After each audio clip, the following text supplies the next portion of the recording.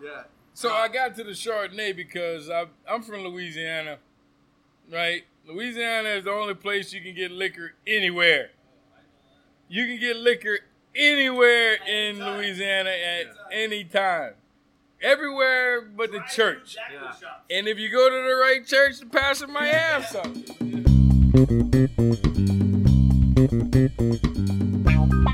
Welcome to a new special episode of Pan Con Podcast. What makes it special?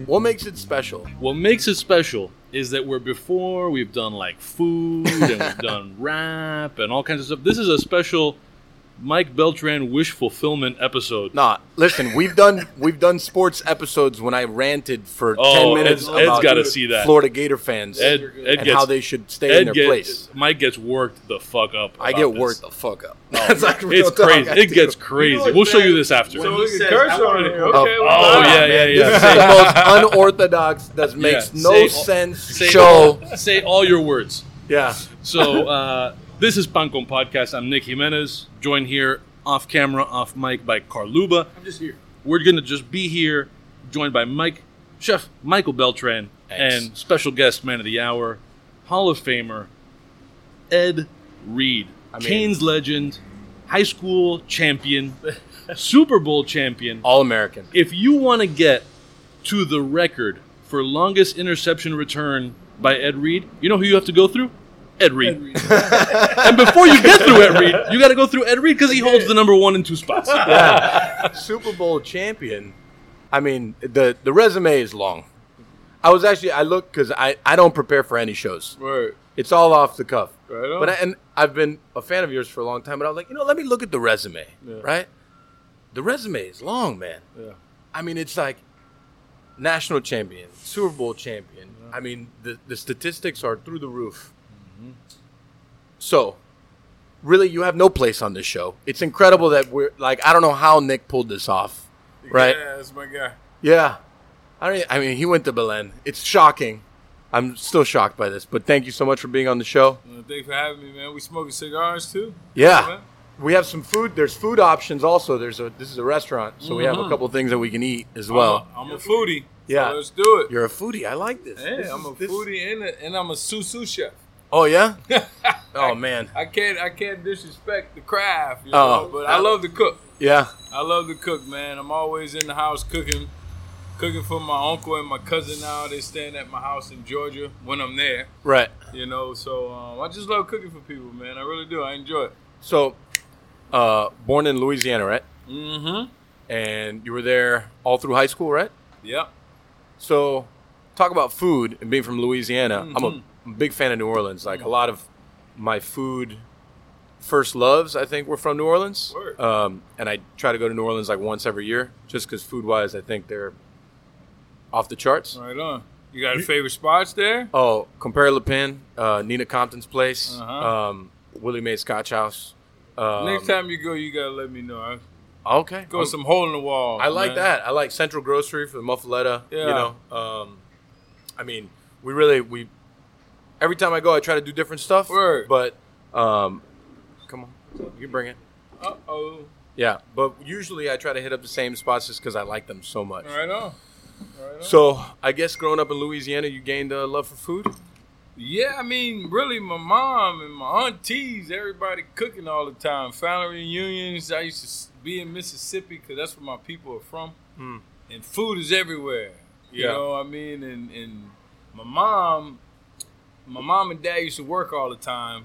My older brother, he was, out the house a little bit. So I was the one who was always preparing the food for my brothers. Mm. And that just trickled over. Once I got here to Miami, me and Reggie Wayne came from New Orleans together. Oh, yeah. He getting recipes from his mom. The fettuccine, I'm cooking, I'm frying the pork chops at the time.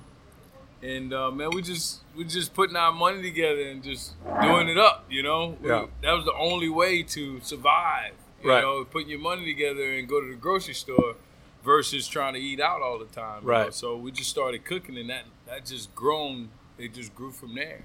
Let me ask you, so New Orleans, definitely very different than Miami. What was that like coming here for the first time? Man, it was it was a dream come true. You know, I was a big movie guy.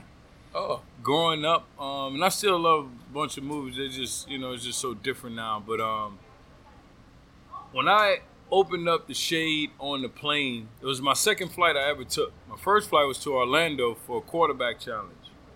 My second flight was to Miami. On a Saturday morning, I fly in. I mean, it's a gorgeous day. I put the shade up. I see the blue water, see the city, green grass. I'm like, I'm home. My spirit was right. Yeah. You know, I didn't say it out loud, but my spirit was right. You know, I was like, they gonna have to mess this up for me not to come to school here. You know, so going from Louisiana, it was a change until I got around the team. Cause they just, you know, I had some teammates that would just say some shit out their mouth, man. I'm like, dude, you can't. You gotta have a little respect around here. You know, and but it was definitely a change being away from home, because I mean, financially I couldn't just say, Dad, I'm gonna fly home. Right. You know, it really became home, man. You know, I got hurt my first year, so I was a little sad about that, you know, a little homesick, but it quickly went away. You know, just looking at palm trees all the time. Man, that's enough to make you stay for real. This episode of Pan Con Podcast is brought to you by Aganorsa Leaf. Aganorsa Leaf are the makers of excellent cigars that stand out because of the distinctive flavors of their own Corojo 99 and Criollo 98 seeds cultivated by Cuban agronomists in Jalapa and Estelí, Nicaragua. Oof. Oh, baby. Wow. That was impressive. I'm telling you, I'm an impressive kind of guy. I have a lot of practice at this. You're great at the reading. Oh, man. The Aganorsa portfolio of cigars includes JFR Lunatic, Guardian of the Farm, and Casa Fernandez cigars. You carry some of these at Ariete in the humidor there. We do. I believe we carry 3 in our humidor currently. So tell me a little bit about why cigars at Ariete. What was the... You know, I mean, I've always been a huge fan of cigars. I mean, I started smoking cigars a long time ago, but it's really the community of cigars. It really feeds into the whole ideology of Ariete, and it furthers that conversation that Ariete is like an experience only Miami can curate. And I think cigars are a big part of that. You know, we've been working for a while on creating like a cigar area in the restaurant, and you know, just like having that option for people to be able to go outside and have a drink, smoke a cigar, and maybe eat a little snack, or you know, just really just hang out. I love that idea, and that's why cigars are a big deal to me. Okay, you're talking a lot, and these people paid for 60 seconds. I know.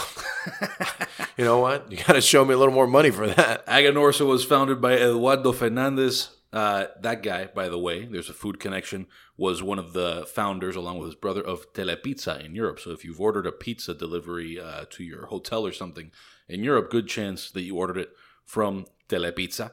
Eduardo Fernandez went on to create Aganorsa, and they are making some of the best cigars in the world, thanks again to that Corojo and Criollo that they are growing there. Among other things, they make the Casa Fernandez Miami Aniversario, which, by the way, is so named because it is made in Miami. They've got factories in Nicaragua and Miami.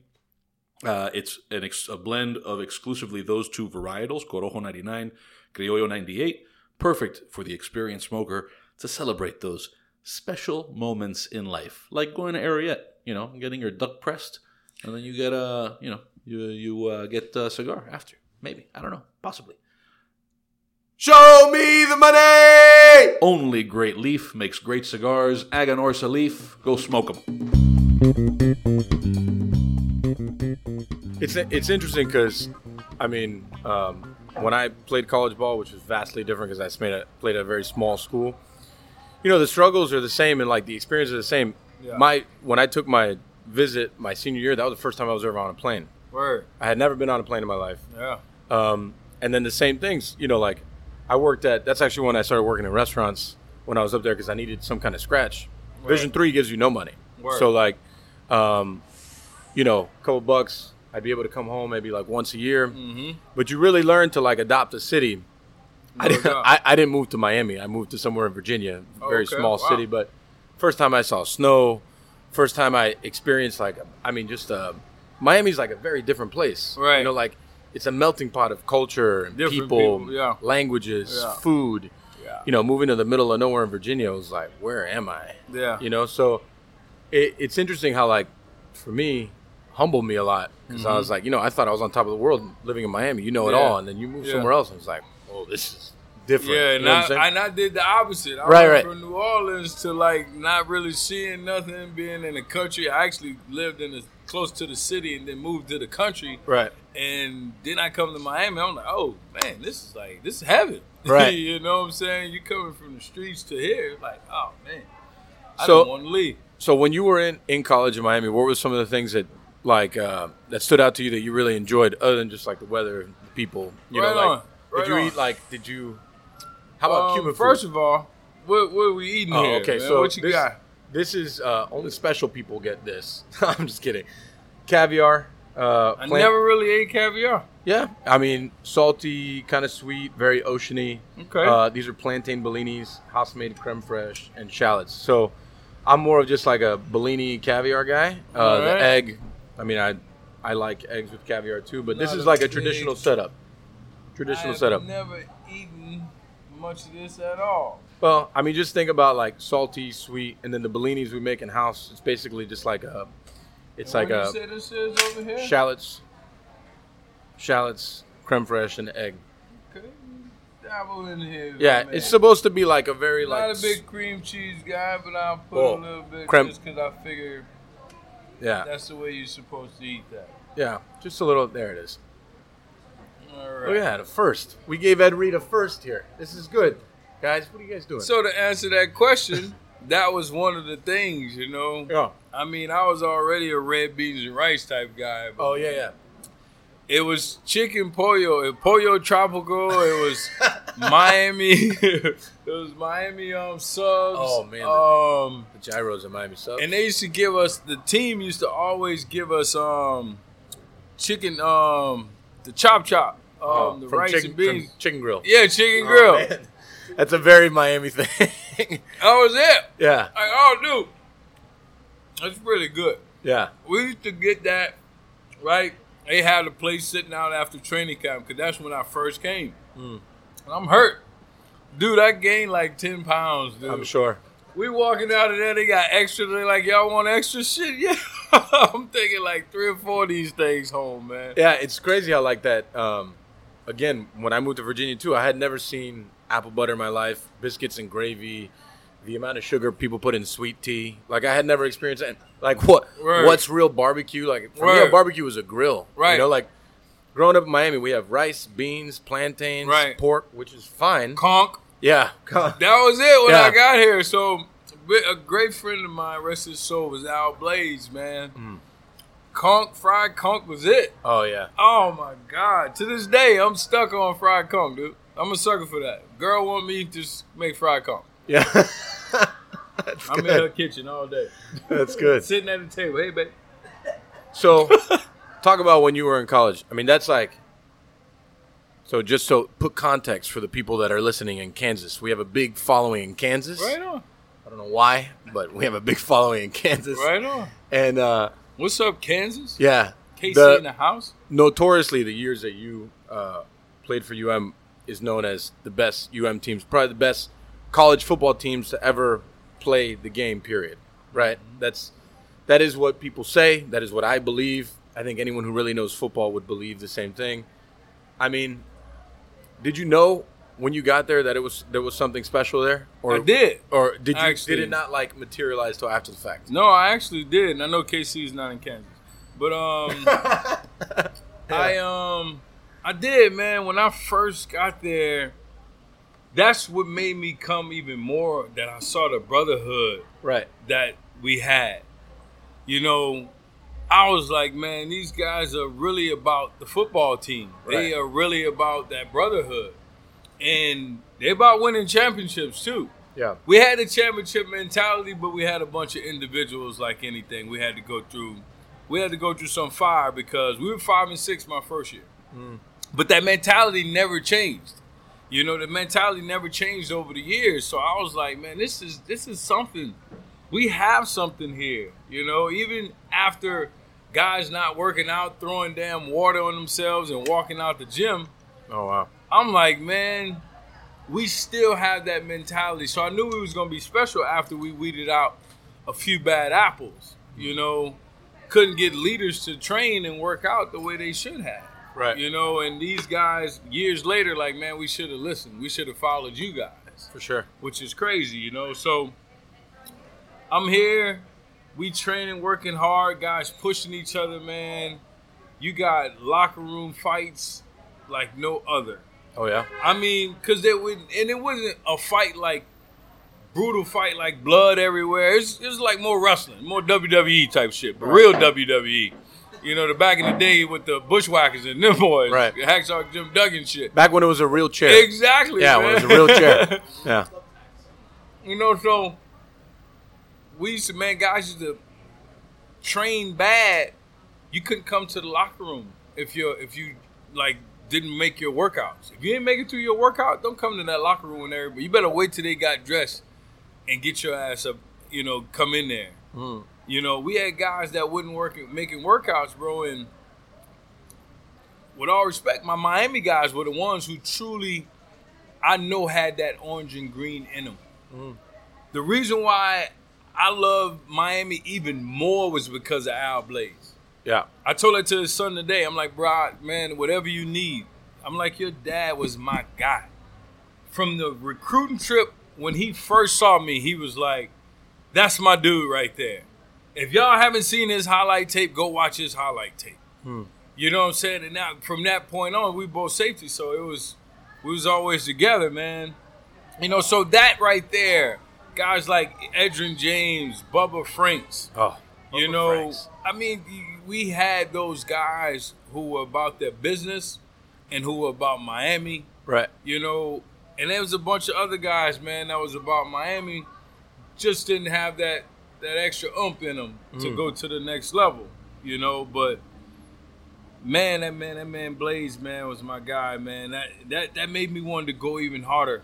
You know what I'm saying? Like we hung out, we went city places. I mean, I was in Carol City with Delvin Brown, who was my brother. Delvin and Santana, they're my sweet mates. Me and Reggie Wayne was sweet mates with Santana and Delvin. These are Carol City, these CC boys. Yeah. You know what I'm saying? So we used to be in the city, man, hanging out with them, you know, by family. We had cookout, all type of stuff, man.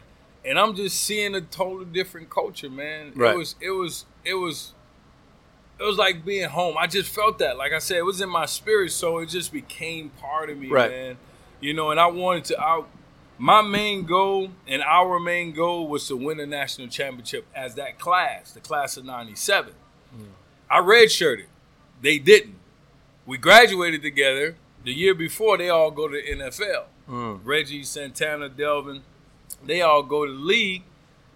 I'm here. I'm actually, I could have left, but I'm like, nah, man, we going to finish this the way we were supposed to. Because we got screwed my junior year, their senior year on the field. We got screwed because of the BCS. I think that was the first year for the BCS. We got screwed. Yeah. They put Oklahoma in and let them play Florida State. Right. So we had lost to Washington the second. There's stories behind this. We lost to Washington the second game of the year, beat Florida State. In the middle of the season, they gave it to Florida State. Right. Who's the Washington coach again? That was the thing, right? Is he the former Miami guy?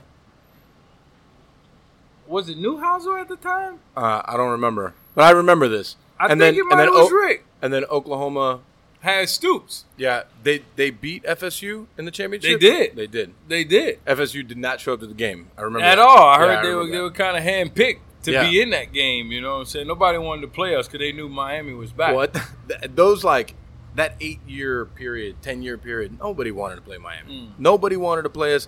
It didn't matter who they were, what conference they were in. It really didn't matter. I mean, the things that came out of UM like that decade were beyond special and like something that football should recognize forever. You know what I'm saying? Truly, the draft picks, yeah, the Hall of Famers, the All Americans.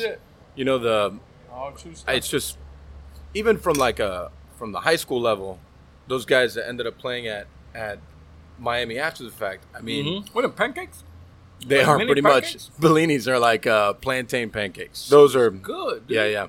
Yeah. I eat those all day, man. Yeah, me too. I usually, for like our VIP guests, I turn it into like a little caviar sandwich. I call them plantain moon pies.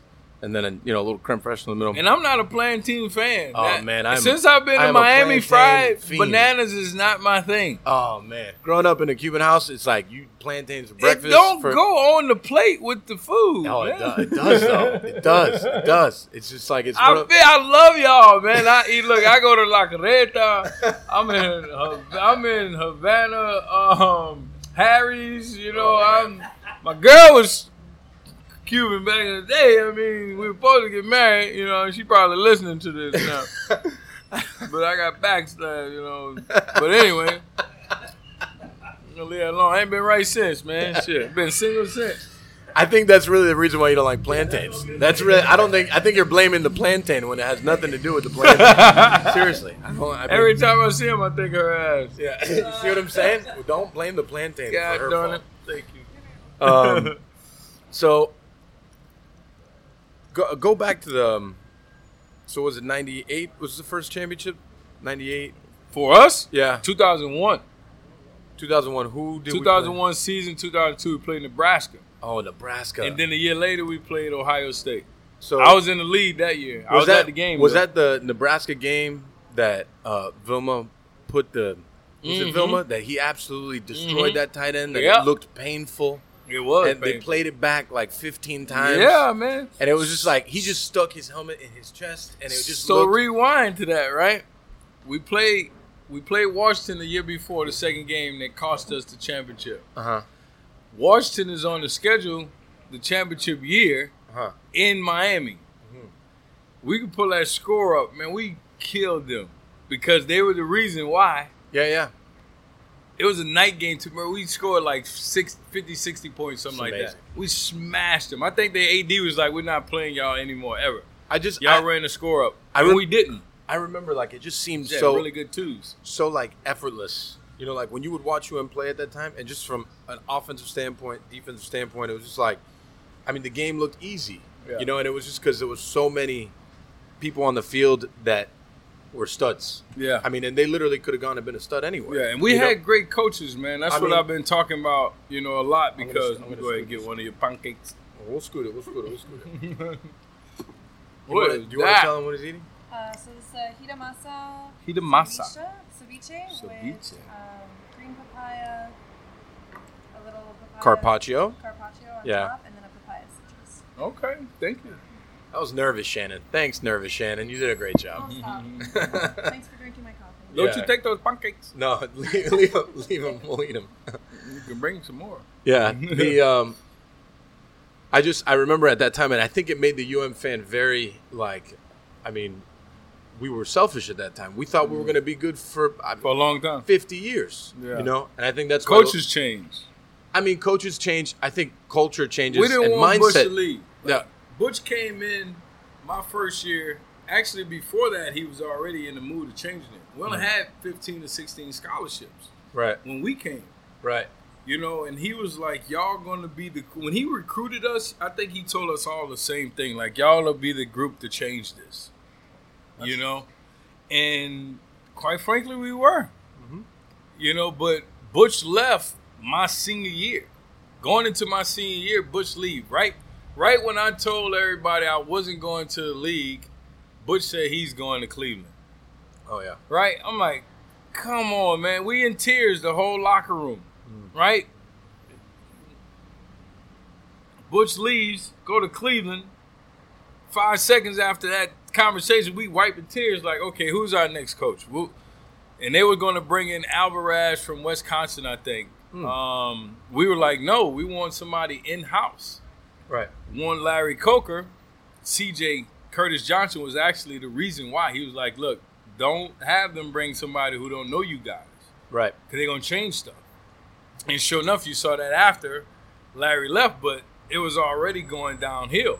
Oh, so man. we were so mature, man. Like, we were leaders. And you tried to do the same thing with guys, younger guys, and they wasn't that. And then all the coaches went into shambles. They arguing up there, and don't like each other. That's when the program started going downhill. You know, it really was after that that flag in the end zone in Ohio State. Oh man, I'll never forget that. Yeah, flag. man, it was going downhill. So we get Larry Coker in there, right? We know we win a national championship.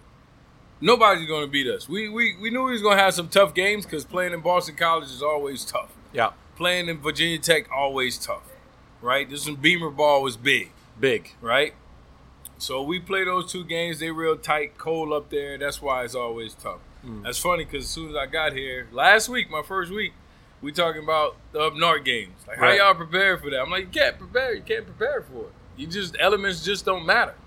Yeah. You know, elements don't matter. It's a mindset. Yeah. It's a mindset. You can't, it don't matter. You know, but you can't prepare for that here. I don't care how cold you got the rooms, the meeting rooms. You know? It's the other way around. It's like they can't prepare for the heat here. They just can't. The humidity, the heat. I mean, all that's like, and you see it every time someone comes to Miami to play. Like it's harder in that cold, though.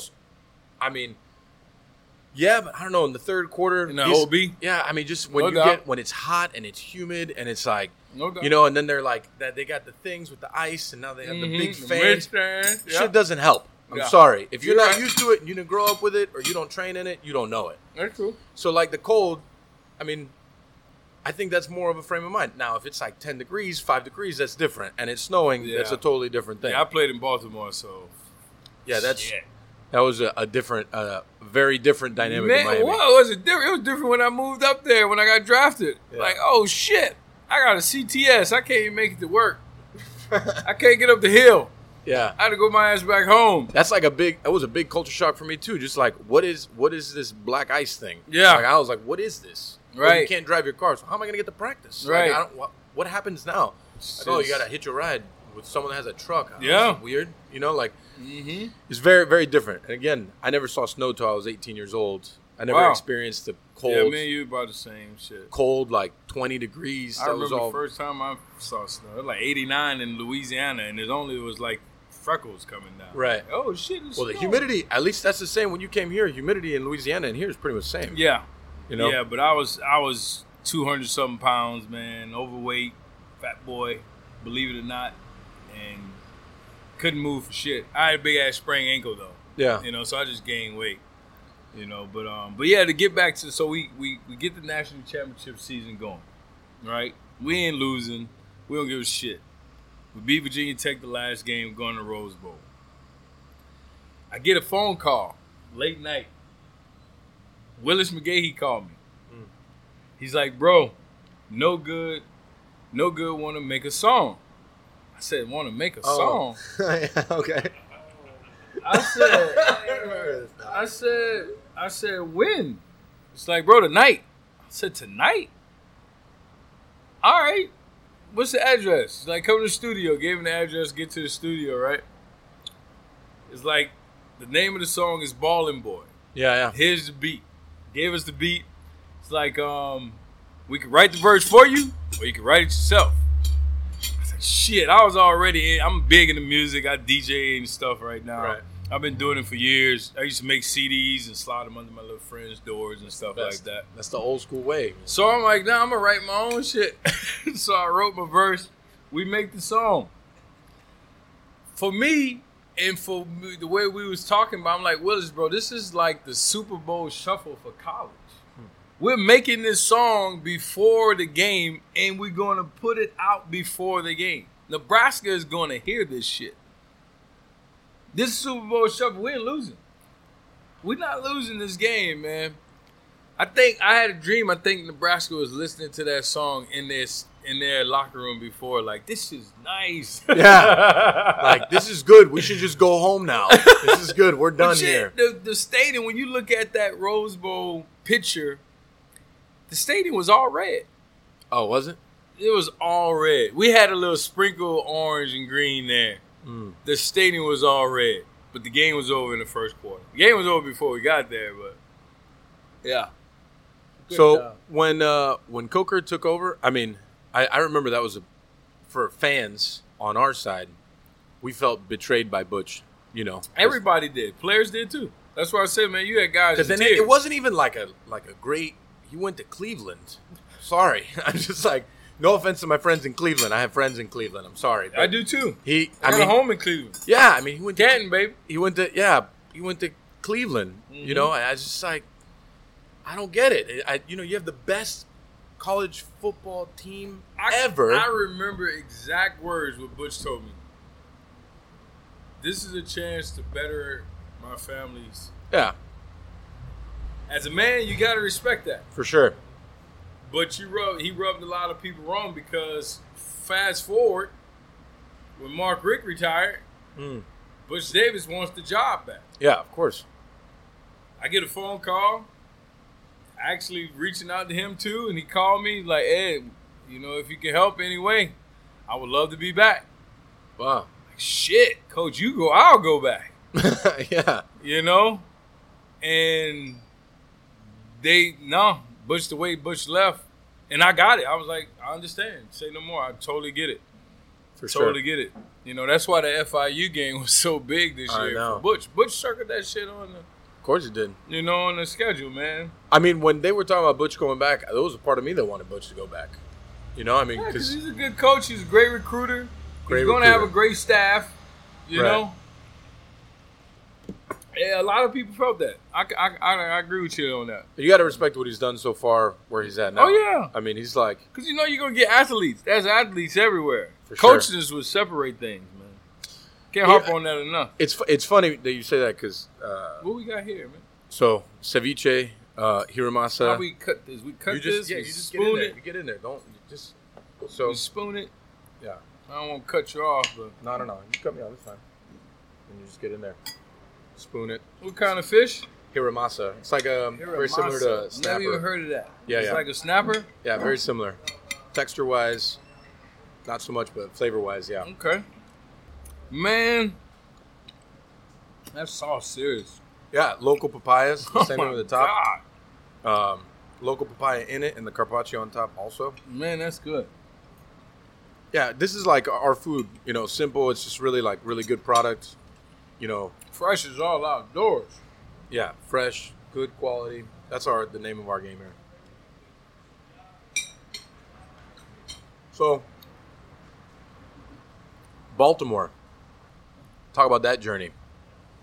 Going from Miami there. Top of the world, Miami, like running the whole college football world, pretty much. Everybody hating us. Yeah. Which is great. I think that's amazing. To this day. Yeah. Well, UM will never get the credit that it deserves. No. Because we're UM. And you can go all deep meaning. There's a deeper meaning behind it. I'm the only person who really talk about that. Go ahead. What's the deeper meaning? I want to talk about it. I like deep meanings. Deeper meaning? Yeah. You gotta go back and look at what Miami was, back in the day. Back during the Alonzo Highsmith times? All those guys. That's a Columbus guy. I just want to point that out.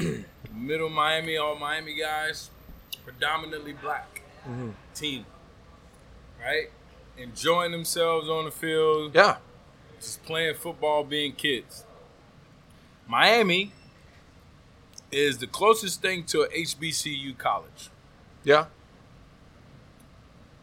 Division I, Miami's HBCU private when it comes to football. Right. It just might as well be Grambling, might as well be Southern. Right. So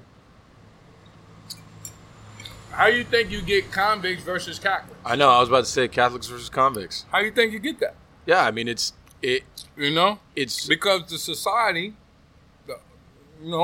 that's what they did. Well, something I've always said is that, once you pass like Broward.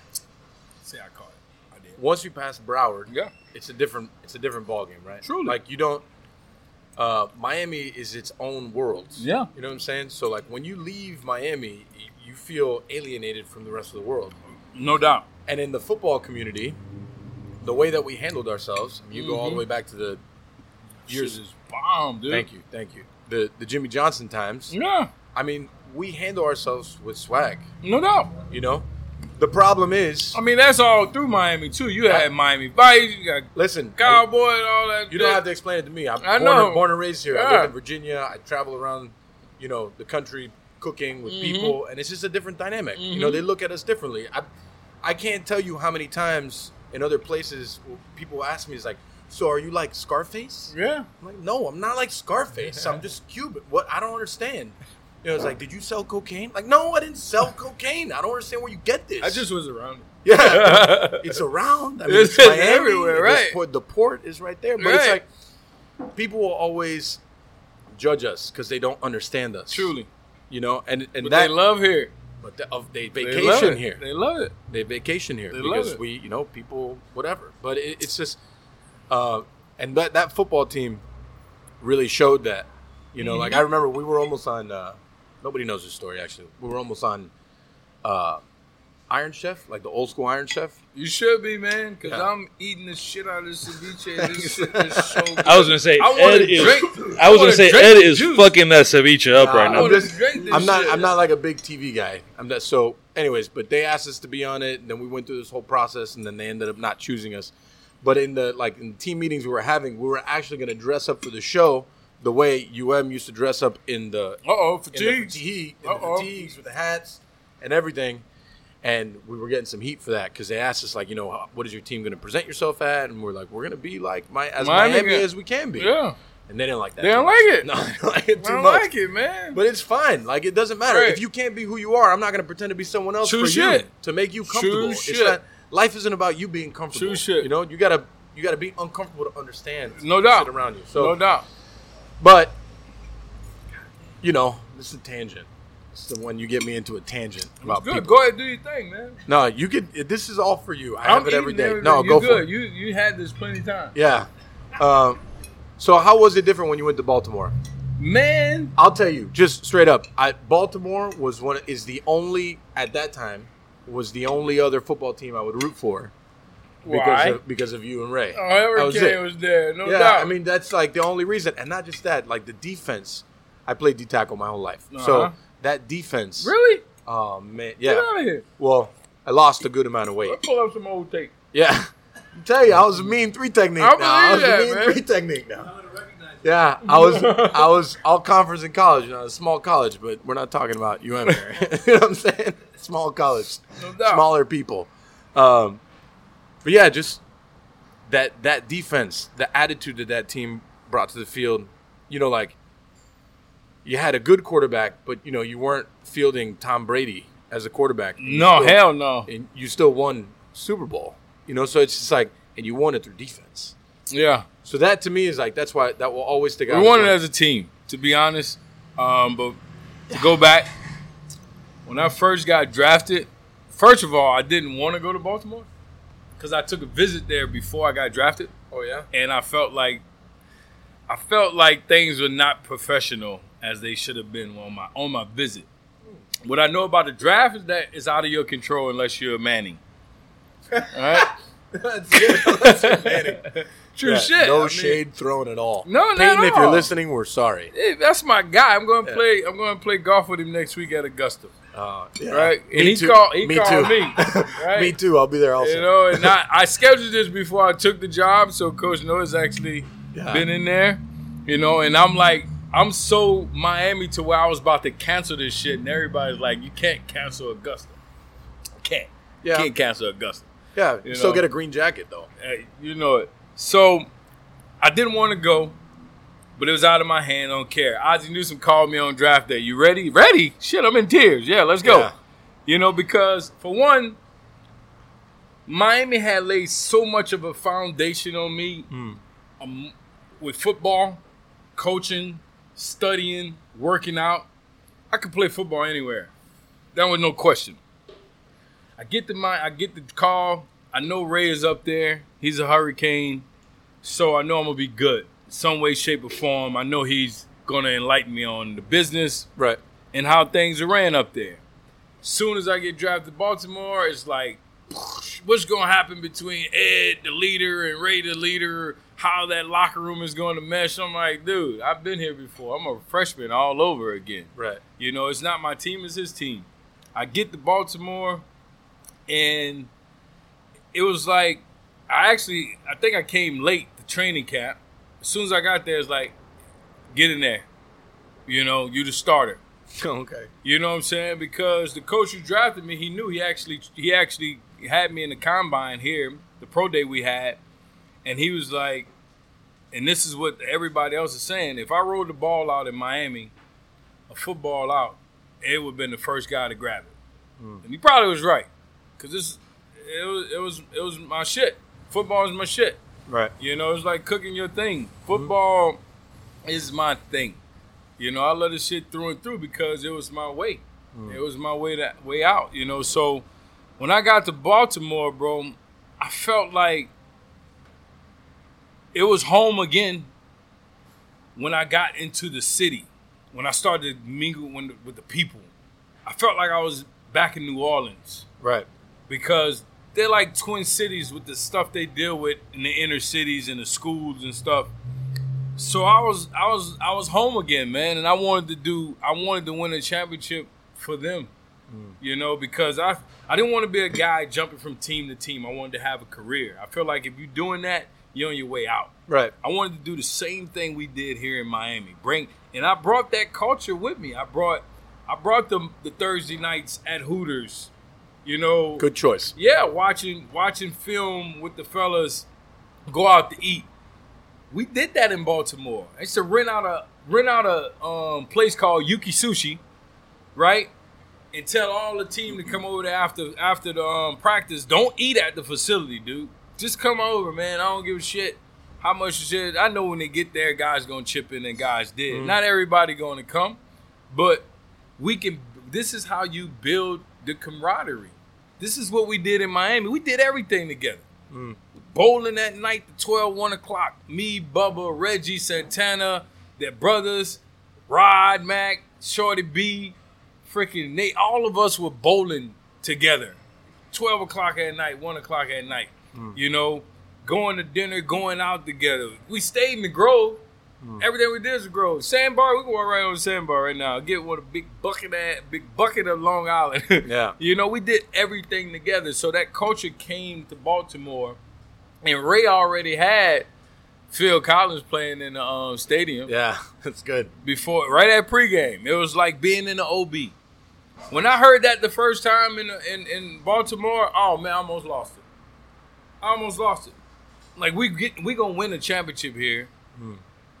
Years started to pass. I was like, we're not gonna win, dude. Like this is hard as shit. Like you gotta have every component from upstairs to downstairs, you know, to win a championship. And I knew that coming from here. Since it's come up a couple of times, I'm gonna give you a little before photo right here. Okay. What? When I was nose tackle. Yeah. There was a nose tackle size, and there was a D tackle size, and a DN size. You got the Happy Days look. Got the Happy Days look going on. Oh man, look at that! Damn, I still look good right there though. Hair has always been nice. So Baltimore is good, man, until it snowed. Yeah, until it snowed. Oh my God! You know that's my first time seeing like real come down snow, and it's a different world, man. Man, and the culture. I think the biggest culture we did too, which was crazy to me. Like school was canceled, but we still had to practice. And I was like, this doesn't make any sense. There's no days off in the NFL. Oh, I believe that. No days off of football. I believe that. No days off of football. You play this sport, there's no days off. People don't really know that. Yeah. You get sick. I got sick. I think I had the flu or something really bad. I'm at home. Like, I'm not coming in. Like, I'm sick. No, you got to come in. Somebody got to take a look at you. What the? You got to put the eyes on you. Make sure you're not lying. Dude. Well, it's a business, too, for them. No doubt. And in college, it's more. Yeah, but any business, you sick, you can call in. You get some days. You got some days, right? That's true. Personal days. That exists. You have no personal days unless it's some family stuff. And your coach better be a family guy. Right. You know what I'm saying? Because if he's not, which I never heard of a coach that wouldn't let you go if it was a family issue, you know. So I think football as a sport, I'm fortunate enough to lead younger cooks and try to teach them how to be a part of a team. And that is one of the hardest things for people to understand, I think. And it's like being a leader is so much more than just like being good at your position. Yeah. Whatever your position may be. For me, I cook for a living. For you play safety. But it's like when you lead, you got to do things like, let's go watch film somewhere. Let's hang out. Let's go bowling. Let's do. It's like there's so much more. You need to care about the person. Yeah. And that's why when I say like coaching matters so much. Yeah. Fortunate enough to have like great coaches in high school and great coaches in college. That actually one of my coaches is at Oregon now, and he's just like he instilled with Mario Cristobal. Yeah, Cristobal's a Columbus guy. So yeah. And so his O-line coach Alex Mirabal was one of my coaches in high school. Wow. And he's just like that hard work. Mm-hmm. Stayed with me forever. No doubt. Waking up at 6 a.m, training at 6 a.m, and it's like I try to get them to understand it here. Mm-hmm. You know, it's like that's why I say kids should play sports. 100%, and not just all that. Kids. Well, and something you keep saying that you go back and say I did it for X. We do it for this. Mm-hmm. It's not. There is no I. Mm-mm. And you know, there's always that. There's no I in team, but it's more than that. There's no I in working together. There's no I in working towards a common good. No. And that common good could be whatever. No, it could be, you know, for us, it's trying to execute some of the best food in the city or in the country. Everybody has a role. It's a construction company. Right, right. You know? Everyone, like, I always said it, you know, like a perfectly executed play is like a symphony, right? You got these 5 dudes that are all 300-plus pounds, and they're all in the trenches, and it's tough. Yeah. And then you have safeties doing X, and you got linebackers doing for it all to work. Everyone's got to be on the same page. Yeah, man. And the only way to do that is through coaching, leadership, and people believing in each other. Because if you don't think your homie's going to do the right thing, then they're going to make you do something else. Right. That's not part of the program. Right. And now you're reaching. Yeah. You know, you're not in your gap because you don't think he's going to do that. He hasn't did it at practice. Right. He haven't showed up for meetings. He haven't showed up. But see how much deeper it goes? It's like you didn't show up for meetings. You didn't watch this film. You didn't you missed class. You didn't come to this. You freaking keep the locker room trash. No, you didn't come to the voluntary workout that we had at 6 that everyone knows is not voluntary, really. Exactly. You know, it's not really voluntary. Hell no, it ain't voluntary. If you really want to play, you really got to show up. You know, so it's like, so I know you didn't do those things. So it's so much deeper than just like, you didn't do that right. True stuff. And I feel like that applies to regular life so much. Yeah. You know, just that whole leadership aspect and that. Yeah. They don't know about the times when you got to stay and clean up and do something in the kitchen. You know, I tell younger guys all the time, like, I will never ask you to do something I haven't done myself a million times or won't do right now. That's deep. Say that. You know, if you think that I'm gonna be too big to do it, then you're working for the wrong guy. No doubt. You know, I agree with you on that, man. And I think it has to do with like everything in life. Everything. It's all about a team, and that's why I have such a hard time relating to people that didn't play sports, right? Because they don't understand that whole like team aspect. Of things, you know? Taking care of each other, accountability. You know, when I talk to these guys and like, you know, we're not playing a game. Like we go into a crazy night. We know it's going to be a crazy night. Like I know tomorrow's going to be a crazy night. Right. Friday night. Well, it's Valentine's Day. So it's like a whole different thing. Yeah. Just a title, but, you know. Right. But it's like you prepare them every single day. Like this is good. You need to prepare yourself for X, Y, and Z. Mm-hmm. You know, like you need to get ready for these kind of things. And customers. Right. A lot of people. It might be slow. It might be fast. Right. So it's just I don't know. Working with customer service is huge alone, man. That's why I'm in the back. That's why I don't deal with customers. Yeah. Because I'm I'm too animated and too emotional to tell people. You know what I'm saying? Man. It's just like to tell people. That's why front of the house is a special breed of. Yeah, but if they knew, like you said, how a team worked, they knew really put themselves in your shoes. Yeah. Customers would be patient. They should be patient. Yeah, but you know, like it's the same thing in sports, right? Like, why isn't my team good? They don't understand really all the intricacies of what went wrong during a game, or why this play didn't work, or why was this guy out of position. They don't get it. You know, they really got to take the time to learn it. So, what is this again? Is it yucca? Papaya. Papaya. Yeah. Let me see what's happening. Yeah, that's green, and then in that one is the ripe one. Oh man, that sauce. Yeah, the sauce is something else. That's actually a recipe I've been using for 10 years, and I just found it again in an old book. And we kept it. Legendary shit right there. I appreciate that. Man, that shit is good. Dude. I appreciate that. I know you, man. I'm always in the kitchen, man. I got a bunch of chefs that's friends. Chef Peter, who's at Red on the beach. Peter Vaughn, right? Yeah. Red. We have a bar that's right next to Red. It's on the other side. It's called Scapegoat. Okay. Yeah. Chef at the Wynn Hotel in Vegas. Oh, yeah. As SW in Lakeside. Yeah. That's my guy David out there. I got a chef I met in Dominican Republic who I just text. Oh, he actually helped me take my vegetables to another level. Yeah, that's real cooking right there. And he was like, hey, I'm going to send you something and just try it. I'm like, all right. Texting one night, I'm cooking veggies. Give me something. He was like, all you got to do is put your fresh garlic in there first. Yeah. Don't let it brown too much, and then go out. Man, look at the veggies. It's a big difference. Anyone can grill a steak. I'm a big believer in that. But it's like when you start. Yeah, everybody can grill. Yeah, when you start it's hard to mess up the grill. When you start working like what's in season, what's local, how do I cook this vegetable, right. And like try to challenge a diner to stuff that they're not totally used to, right. Which is like pretty much our entire menu. Right. It's a little bit more of training and coaching, if you will, getting them to the right place. Right. So how was it winning a Super Bowl? How was that? How did that compare to winning a national championship? Too different. Totally different. Because in college, I'm with them brothers all the time. Right. My boys. Joaquin Gonzalez. Columbus guy. And my dude. Throw that out there. And my brother. Yeah. His family is like family. I'm letting you have all these, here because I get to go back over there and have our. Dude, we used to go by Joaquin's house, and his mama and people used to cook. Oh, they cook so much food. Oh my God, it was the best times. Yeah. And I'm hanging out with the old line. I'm like the only DB there. That was a good old line, man. Oh man, that was a good old line. Come on, man. It's a good old line. So those were that was why the national championship was so special. Super Bowl, it's hard for me to rate it because, for one, it was in New Orleans. Oh, nice. It was the first Super Bowl after Katrina. Oh, wow. We were the last team to play in the Superdome before Katrina. Wow. Look at that. It's in my backyard. Yeah. You know what I'm saying? I mean, this is the ultimate high.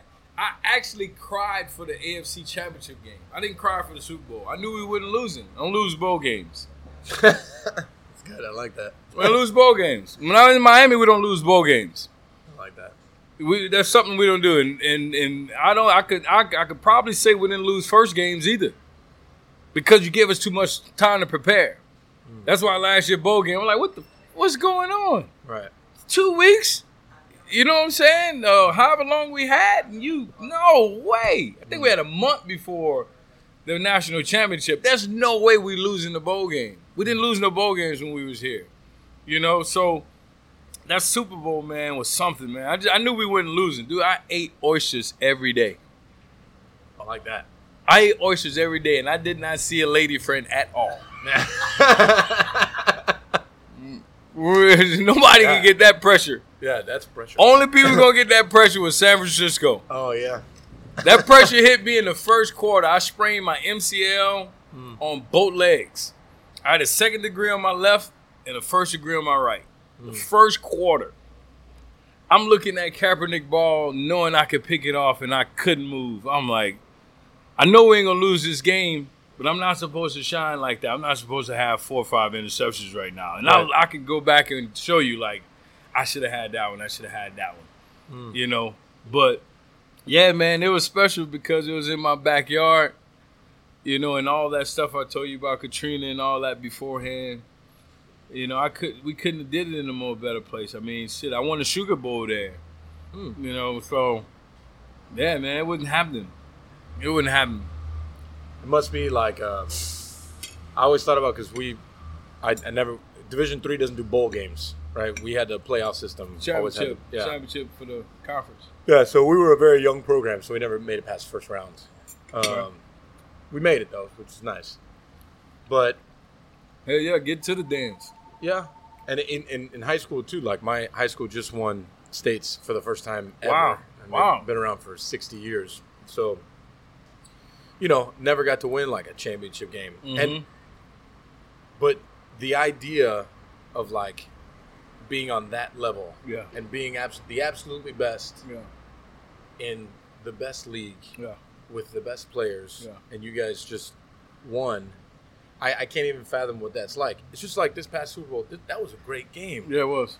That was a great game. And I'm one of the people that in the fourth quarter I was like, I think San Fran's got this. Yeah. I was right with you. I think San Fran's got this. The just body language is there. Just like 6 minutes left, you just got an interception. Right. 6 minutes left. As a defender, you like, no way. Right. And the way San Fran played all year, it's like they were battle tested enough but the boys can score. They can score. And if it shows how much coaching too. I don't take anything from Shanahan, but he was there when they didn't play 60 minutes against the Patriots. What, 28-3, 28-3. God. 28-3 or 25. They were down 25 or something like that. Right. Yeah, man. It's a 60-minute ball game. Well, I got to say, I wasn't really pulling for anyone. I just wanted a good game. Yeah, me either. I just wanted to watch a good football game. And it was that. But it was nice to see Andy Reid get it. Win a Super Bowl. No doubt, bro. Nice to see Andy Reid win a Super Bowl. I think everybody in the world wanted that. Yeah, Shanahan's, what is it, his third year coaching San Fran? Yeah. Second year, something like that? He'll be there. He'll be back. He can hope to be back. We said the same thing about Marino, too. We can hope to be back. But that is true. We said the same thing about Marino. That is As true. a Dolphin fan, I'm a Dolphin fan. I take nothing for granted. No, I already know, man. You know what I'm saying? They got to tell me. I've been seeing it too. Yeah. So why y'all don't draft Miami guys? Why are you asking me? I don't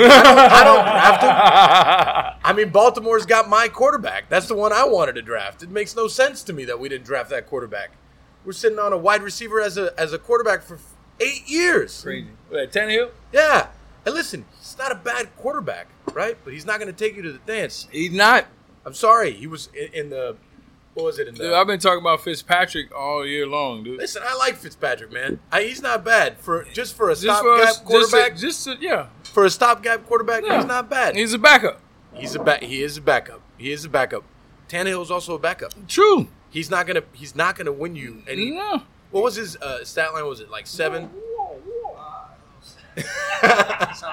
He's trying to take the ceviche right now. That was that whoa was, all right? What was it? Kansas? His stat line was what? 7 for 14 for like 84 yards, and that's what got him to the AFC Championship game? Yeah. Come on. You're not going to win any Super Bowls like that. No, man. That's why I'm like, Baltimore, what are we doing? Yeah. I was baby. I was pretty sad that Baltimore didn't make it to the Super Bowl. I was definitely man, you know how many people lost money on that? I wasn't one of those people because I don't bet, but yeah, a lot of people lost a lot of money thinking Baltimore was going to be there. So life after NFL. Man, it's been awesome. Yeah. Can't say I don't miss it. I'd be a lie if I told you I didn't miss playing football and being around my teammates. When you do something you love and it's taken away from you, you can imagine hurting both hands and you can't cook.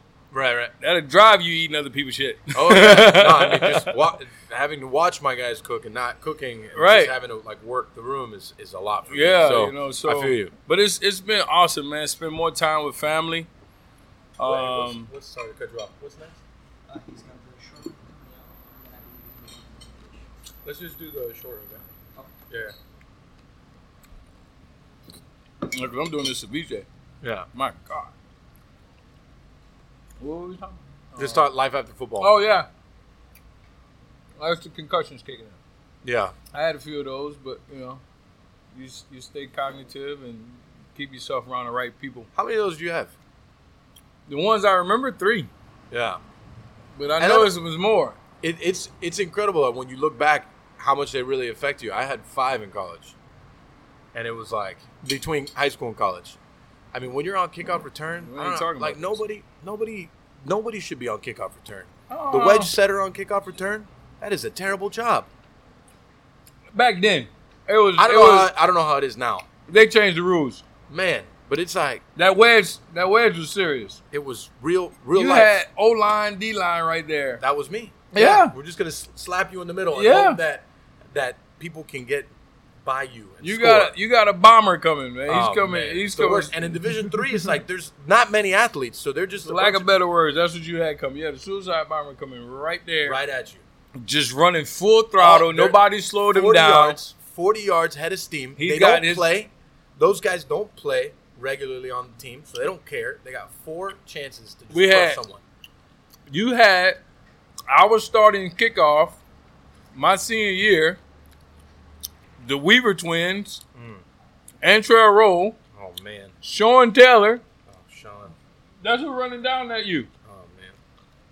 That's who you got running down at you. You ever look at Sean Taylor's stats from high school? I haven't. But I knew he was. I haven't in a long time. Not since he came in. Yeah, because he was a monster, dude. We were in the county at the same time. He just played in another division than Played running back too, right? He played everything. Yeah. He was the coach. He was the quarterback. He was the safety. He was the DN. It's like they just won because he was on the team. Like, it was wild. He was the entire team. Right. His stats were insane. Yeah. Just like Willie Williams. When Willie Williams played in the county, he had like 65 sacks his senior year. I remember Willie. Incredible. Averaged 5.5 sacks a game. Yeah. But Sean was a special. He was, man. He was a special football player, a special athlete. Just the same thing with Frank. Frank, we beat Gables. Frankie Gore? Yeah, we beat Gables. Best running back I ever seen. By 20 points, and he had 270 yards rushing against us. Yeah. And we still beat him by 20, but it didn't matter. Frank Gore. Can you stop him for less than 5 yards? Nope. It's incredible. And now, to this day, he's still downhill. To this day. I would have loved to see Frank Gore, and he's top 5 rushing. I'd have loved to see him with no ACL sprains, man. Oh, man. Because I know how I felt when I first saw Frank Gore tape and when he came to Miami. That's the best running back I ever seen. I don't care what nobody ever says. Frank Gore handles like your best car on the road. Yeah. Smooth. Oh, my God. And downhill. Man. Never, what? like, that side-to-side movement, it's always forward. Man. Always forward. I've seen some great running backs. I mean, shit. I mean, just on UM. But Frank Gore was my guy. I always said that. You know, nothing against E, nothing against Clint, nothing against Willis. I love all them boys the same, no doubt. But Frank Gore is just special to me, man. You know, and I know they ran the shit out of him in high school. Oh, I mean, Gables. You just said it, you know. Gables, I mean, it was just like, so which way is Frank going to go this time? He probably had 25, 30 carries against y'all. Probably more. Yeah. I mean, probably more. I mean, I'm telling you, that year, it was Darryl Shepard, which was our running back, versus Frank Gore. And it was like, they were the 2 biggest running backs in the county. And I love Darryl. Great football player. Mm-hmm. Frank was just, there was actually another guy named Corey Kinsey, too, in the county at that time, but he was small. He was like 5 feet tall. Mm-hmm. He played for Palmetto, and he would just hit the line like a bull. You could never find him because he was like 5 feet tall. Uh-huh. So those were like the 3 backs. I remember Darryl had like 225 yards rushing. Frank had 270. But just the team around Frank wasn't – I mean, it was Frank. Right, it was Frank. It was Frank. And they had a pretty good quarterback, and they had a good left tackle that he ended up going to UM also, I think. But – I mean, Frank was like, it was just like a special. Oh, man. I mean, I was just happy to beat because I was a freshman when we played him. Frank came in, right? Frank came in, brother. And this is what made me love him even more. Because I was never a flashy guy. I don't need a bunch. I don't need gloves and wristbands and all that shit. Frank comes in first practice, man, no tape. No, thank that. Second practice, no tape. Third practice, no. I said, this is a football player. Yeah. This is my guy. Frank just won't play ball. Yeah. You know what I'm saying? And I remember, man, Frank probably can attest to it, man. His first year, Frank was about to leave UM. Frank didn't want to be there no more. It's interesting. Yeah, Frank was like, this is just too much, bro. I was like, Frank, I'm not letting you leave, bro. These people are here to help. You got all the help around you. I am not letting you leave school. I remember talking to him in the study hall, in tears with him. Like he was like, I'm leaving, man. Like I ain't doing this shit, Reed. I was like, no way. No way, man. You staying, man. I'm so happy for that man. And look at what that turned into. Oh my God, man. I'm so proud of him, dude. I said it. I had a chance. I worked with the Grind Epics channel. The Grind show this year, first year they had it, man. I had a chance to go talk to the safeties up there. Frank Gore's up there wearing number 20. Man, I'm in tears watching this. Like, only God really know the joy that was in my heart. Yeah. To see my man Frank Gore and he's wearing 20, I'm like, man, this is too much. Yeah. You know, but that's been the things off the field that I've been into, been able to do. I've been an analyst since I've been out, worked with Inside the NFL, a show I watched for years. Yeah. You know, even when Nick Bonacani was on there. Yeah. I've been working with their foundation, rest his soul, before he passed. Yeah. You know, I got invited to work with him. His son Mark called me like a couple days ago, like, congratulations on the job. Yeah. You know, anything you need, let me know. You know, so man, the way this has been turning it's been crazy. Yeah. You know, it's been really crazy, man. So the job, you mentioned the job, chief of staff. Chief of staff. Tell me what that means. I mean, listen, I'm happy. You know I wanted that sauce. I'm right here. I'm good. I'm messing with you. We're not. It's not gonna go anywhere. Nah, I'm good. I might put it in the cup. But chief of staff, man. I mean, it's been a role that's been around college football for some time. For simplicity, I'm over all football operations. I'm part, not over, but I'm working with people who's over football operations. I'm Manny's right hand. It's like head coach with the head coach. I can't coach on the field though because they already had 11 coaches. NCAA rules, you can't coach. You can't have more than 11 coaches, headphones, all that stuff. So I can't coach on the field. Right. This is radio. That's good. This is radio. No, man, it's cool. I mean, I can't. It's the truth, you know. And you know, I gotta fight that because I've been working the camp for 20 years. You know, that's been my job since I retired. My foundation. Oh yeah. You know, I'm building a park in my old neighborhood, and we can come back to that. But those have been the things I've been to, man. Chief of staff, you know, and that's it. You know, I'm getting people like saying coach to me. You know, I'm not a coach. I'm Chief, baby. Big Chief Reed. You know, I'm Chief Reed. So, you know, I'm not a coach. You know, people are like, hey, coach. No, I'm not a coach. You know, I don't want that being thrown around because we don't need no more sanctions. We don't need any more stuff coming back towards Miami. And that's, you know, as soon as that get out, Reed is coaching. No, he's not. And you know they'll come after Miami for anything. Exactly. For anything. Exactly. I mean, they'll want to eat Miami's lunch for whatever. Exactly. And the hate doesn't make any sense to me. You know, like the media hate overall for sports in general just doesn't make any sense to me. How they try to create like narratives out of nothing. It's just almost like a modern day like soap opera for middle-aged people for no reason. It's all controlled, man. It's all controlled. You know, the media is all controlled. You know, we know that. I saw, being that we're in this week and doing this, and we talking about media, I saw a guy just go off on MSNBC about Gayle, who came out talking reckless in the interview with Lisa Leslie, and Snoop said something. A lot of people said something, and he's talking about she's a journalist, she's getting death threats, and her kids, and this, that. The dude's just going off. It was fake as shit, his go off. You know what I'm saying? Because he's talking, she's a black woman, and this. Come on, man, get out of here with that. When Sandra Bland died, you wouldn't ranting like that. Right. You know, so that the media just, I don't know, man. We as people need to wake up and understand that. Like, even to the point to when I first saw the post of Kobe passing. Oh man. I was like, this fake news, like this some bullshit. That's the same thing I said. It couldn't be real. Yeah. Couldn't be real. Yeah, and you didn't want that. You know what I'm saying? So, and in this day and age, you just don't know. Like, you can't just repost shit. You can't do that. Yeah. I mean, you know? The truth is, with some bombs? What we got here, bud? This is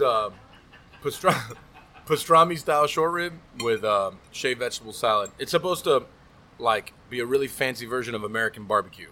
That's the idea behind it. I'm so fancy. Yeah. It's good too, people. Make sure y'all come check out my boy in the Grove. I'm a foodie. I'm a look. We didn't do the show. I need to do a show just going around eating. I don't eat everything. But if you don't tell me, I'll try. Okay. This is good, man. I like that. Well, Yeah, it's really this is good, actually bro. the only dish that's been on our menu for 4 years. That's bomb. This is the only one. The only one that's never changed. The one that's been the same one since day one. This is We it. are smoking a cigar as we eat too, people. Yeah. That's a big information. Because No doubt, man. we actually have a full cigar program here at Ariad also. I saw that. I like that. I saw that, like man. that. That's really good. So That this was is smoking. This is smoking area right here. Yeah, that was all curated by Nick Jimenez right here. Nick Jimenez. Yeah. No doubt. The man knows. He been telling me, man. He's like, when we first sat down, he was like, bro, I got to get you on my boy's podcast, man. You know, and that's dope, man. Man, look, if nobody ever told you, I'm proud of you because I saw the logo. I was actually standing right by the hat. And to know, and we all have experienced that to some degree. I'll tell you about my 4th grade teacher, Miss Savage, who I love dearly for what the things she did. But to tell a kid he won't be nothing, he won't accomplish nothing to pigs fly. Yeah, and it was about football. Word. She asked me, she's like, what are you going to do? I was like, I'm going to go to Columbus. Mm-hmm. It's my high school. We're rival high schools. So that's why I just want to point out, that's why I keep on talking shit to him every time I mention with all my the school. shit you're talking, I'm glad you pointed out the first thing I did when I met you working for somebody else was look out for this one. You did. Yeah, no, this is my listen, I'm giving you a hard time. Don't get sensitive, all right? You did. Don't get sensitive. He did. No space. There's no place for that. No, and she was, I'm going to go to Columbus. I'm going to play football, and then I'm going to go to college. I'm going to play football in college. I was a terrible student. I was wiry. I've always been pretty jacked up forever. And she said under her breath, you'll do that when pigs fly. I said, all right. So because it actually started off as a T-shirt brand, I don't know, 9 years ago, 10 years ago maybe. When I made my first T-shirt, boxed it up, and I mailed it to her. I never told her what it was for, or who it was from, or whatever. And it's been a recurring thing all throughout my career. Wow. That logo. Yeah. Just because I feel like there's so many times that people tell us we can't do something. Yeah, man. I don't get that in high school. Even to this day, I don't get that with coaches. Because I deal with a lot of high school coaches. I'm sure. And you tell me, you saying that this kid don't work for the program. Let me figure that out. Right. Let me assess him. Let me talk to him. I just don't get that how grown folk won't help kids. And it's even more so, like, let's say the kid won't make it to the league, right? Which is 100% possible. Yeah. But there's things that you can show that young person that will help them in their life, period. Yeah. And that How about just tell them, you know what, keep striving. Right. Keep working hard. Work hard. That's all you have to do. Hard. So I'm in 4th grade. Miss Savage. I'm a talkative. I'm wired up. I really wasn't a school cat. But mom didn't play, dad didn't play. You go your ass to school. I don't care who you think you is. You're in this house, you're going to school. I'm in my class, and Miss Savage is going around class, and she points old Edward Reed out. Edward Reed at the time. Edward Reed. Junior, to be exact. And she's like, what do you want to be when you grow up? I was a movie guy, love old school rap. I was like, I want to be a rapper. Right? And I did make a song, Miss Savage. We talked about that earlier. Right? I said, I want to be a rapper. So she's like, get up in front of the class and rap something for us. Okay. So I get up there and I bust out some Eric B. and Rakim for her. Paid in full. That's what I'm talking about. That's on the playlist. And if she'd have listened, talking about, man. And if she'd have listened to it, right, she'd have been like, maybe he got something. Yeah. Because she was like, that's okay. But if you listen to the first verse, it's like, thinking of a master plan, ain't nothing but sweat inside my hand. I dig into my pocket, all my money is spent. I dig deeper and still coming up with lint. So I start my mission, leave my residence, thinking how can I get some dead presidents? I need money. Yeah. Used to be a stick-up kid. Yeah, man. I blurted it out. Yeah. She was like, okay, maybe. She hit me with the maybe. There's possibilities here. And it was some tough sledding, no doubt. But that was motivation, man. Yeah. Because that was actually my second year in 4th grade. They held me back for some bull, but I was okay with it because my other teacher down the road, I had a crush on. Yeah, perfect. Yeah. You know, but yeah, man, I just don't get that, man. Motivate kids, help kids. Help them. You know, help them, man. Because you don't know where they come from. You don't know their surroundings. You don't know what they deal with at home. Yeah. Help them, man. Yeah, you never know how that little bit of, that little impact you could have on a young person's life forever. So I was always too big to play in Pop Warner, right? Because I always struggled with my weight. And I had a guy that he ended up passing away a very long time ago. And he was actually my cousin's Pop Warner coach. Mm-hmm. He would talk to me all the time. We would talk about football. And I mean, I've loved football since I was like a child. Word. You know? And he was like, if you believe it, you could do it. His name was Hugo Iturbi. Word. His name. And that stuck with me forever from when I was a kid. And that's why I always said, and that was like probably in the 3rd or 4th grade, maybe 5th, I'm going to play high school ball, right? And, Columbus has a good program. So I had never played football until I got there. Word. So I didn't start till my senior year. I mean, I was on freshman team, 2nd string, 3rd string. Junior year, I barely got any reps. And then my senior year, I started all year. Word. And then in college, I started for 4 years. Word. And it's just like that little bit of motivation that somebody helped me with and made me believe in myself impacted me that was, I don't know, 25 years on that ago. Road, man. And that's like, people don't realize that little thing they do for somebody can have an impact forever. Truly. You can tear them down, you can build them up. Right. And that's, you can make that kid go all the way back. In our industry, in like the chef world, everyone knows us as like, we're drinkers, we're smokers, we indulge, we do this, that, and the next. Total opposite.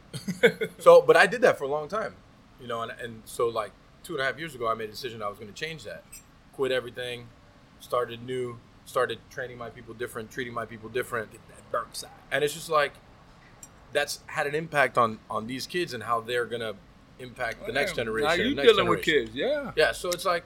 What if you can't come in? Who's going to run the shit? Right. So it's just like, I wish people understood more that their words have a lot of power. A lot of power. And that's why we're on a podcast. No doubt. Words have power. Truly. I say that to the coaches, man. Yeah. I'm chief of staff, so I'm assessing the coaches as well as the team. I'm a ex-Cane, so you brought me in. This is what Coach brought me in for. He's like, I want you to look at this. I want you to tell me if this is wrong or, if you think we should change this and try this, I'm like, I'm with that, Coach, but that's what it's for. You have to, man. You need that. We all need that. So you mentioned building a park. Yeah. Back in New Orleans. Yeah. Can you tell us a little bit about that? So my foundation is edreedfoundation.org. You can look it up. I'm actually doing the 20 for 20. You can buy a brick. You can donate and we'll put the name on the brick and put it in the park. And it happens in my old neighborhood. So I grew up in Metairie, Louisiana. 5 minutes away from Holly Grove where Lil Wayne grew up at. Yeah. Maybe even closer. And my dad moved us back to where he grew up as a kid, which is St. Rose. And I went to Destrehan High School, the same high school my dad left. Back in the day, stuff happened. He had to leave. And my neighborhood is the only neighborhood because so we have parishes. Within St. Charles Parish, you have St. Rose, Destrehan, Sarpy, Narco, and Muntz. And Hornville, Luling, that's on the other side. But you have all these different little cities, little towns. Like my neighborhood was the only one that didn't have a park. If you rewind to when I was growing up as a kid, my mom always had me as a park. So I always say I'm a park baby. I grew up at the park. I was always at the park. Everything at the park. Dominoes at the park. Grown folk having beer after they played their intramural games and everything. So I grew up at the park. It kept me, it was my outlet away from all the bullshit. Right. Drugs infested in my neighborhood. And there's only 4 streets. Right. I mean, it's 6 streets. It's actually 6 streets. It's Mockingbird and Turtle Creek. I lived on Mockingbird, and there's 1st through 4th Street. Man, since I left, they took the park we used to play in and put a neighborhood through it. So now there's no park. And there's a picture on Facebook or something. I don't know how I got this picture. I know who I got it from. It's my ex-teammate in high school, Aaron Smith. I'm like, where's this, bro? I'm thinking it's cross seas and like, you know, we hit a third world country because that's what it looked like. He's like, bro, that's our neighborhood. I said, oh, shit. We got to do something. Because at that time, you had more murders from kids killing kids in the neighborhood. We got to do something about this, you know, and that's how the park became, man. It was like, man, we got to find, so we had to find the land. We finally got this lady who donated the land for like 100 years for $1. And we got the land now. It's a little off the beaten path in the neighborhood, but that was the only place we could put a park. I'm like, I don't give a shit where it's at. Let's do what we need to do. Right. My director, Glenn, will tell you, I was like, bro, when I first called him, like, we need to build this park, and if I have to pay for it, I will. You know, I took care of my finances off the field. That way you can live comfortable. That's another part to it. You have to do that. No matter who you are, you got to take care of your finances. You know, so I'm like, man, you know, no matter what, bro, we're going to build this park. We just got to go through, we had to go through the politics and all that stuff, and we did. And finally now we broken ground, and they're building it, man. It's moving. About to put down cement and put down the turf field and stuff, man. So that's huge. That's been my job since I retired. That's my job. Right. You know, and that's when Coach called me, man, he called me like, you know, I know you do a lot of stuff. And that's what made me respect him even more. It's like, I know you do a lot of stuff. I'm like, yeah, Coach, my foundation, my job, I already have events and stuff I work with. Man, we feed over 5,000 families a year. Wow. Between Thanksgiving and Christmas, we feed schools in Baltimore. You know, Baltimore is my heart, my home, man. You know, and New Orleans the same way. It's just the dynamics is a little different there.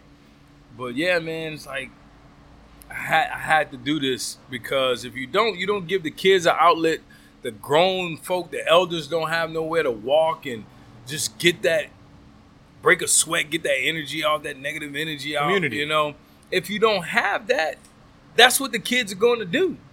They're going to kill each other. They're going to carry guns and sell drugs and stuff like that. I'm like, I walked around here. You know, I dabbled in that stuff. Thank God I didn't feel like that was the life for me. You know what I'm saying? Because I had friends and I had people who guided me away from that.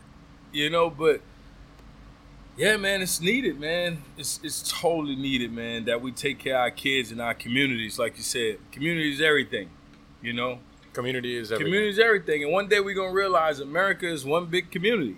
I mean, the world in general. The world is a community. The world in general. True. I mean, you should care about everyone. No doubt. But you got to take care of home first. Yeah, I mean, you know, it's just, I feel the world is changing more and more because people are hiding behind social media. Big time. Technology. Big no one time. wants to sit down and have a conversation. No.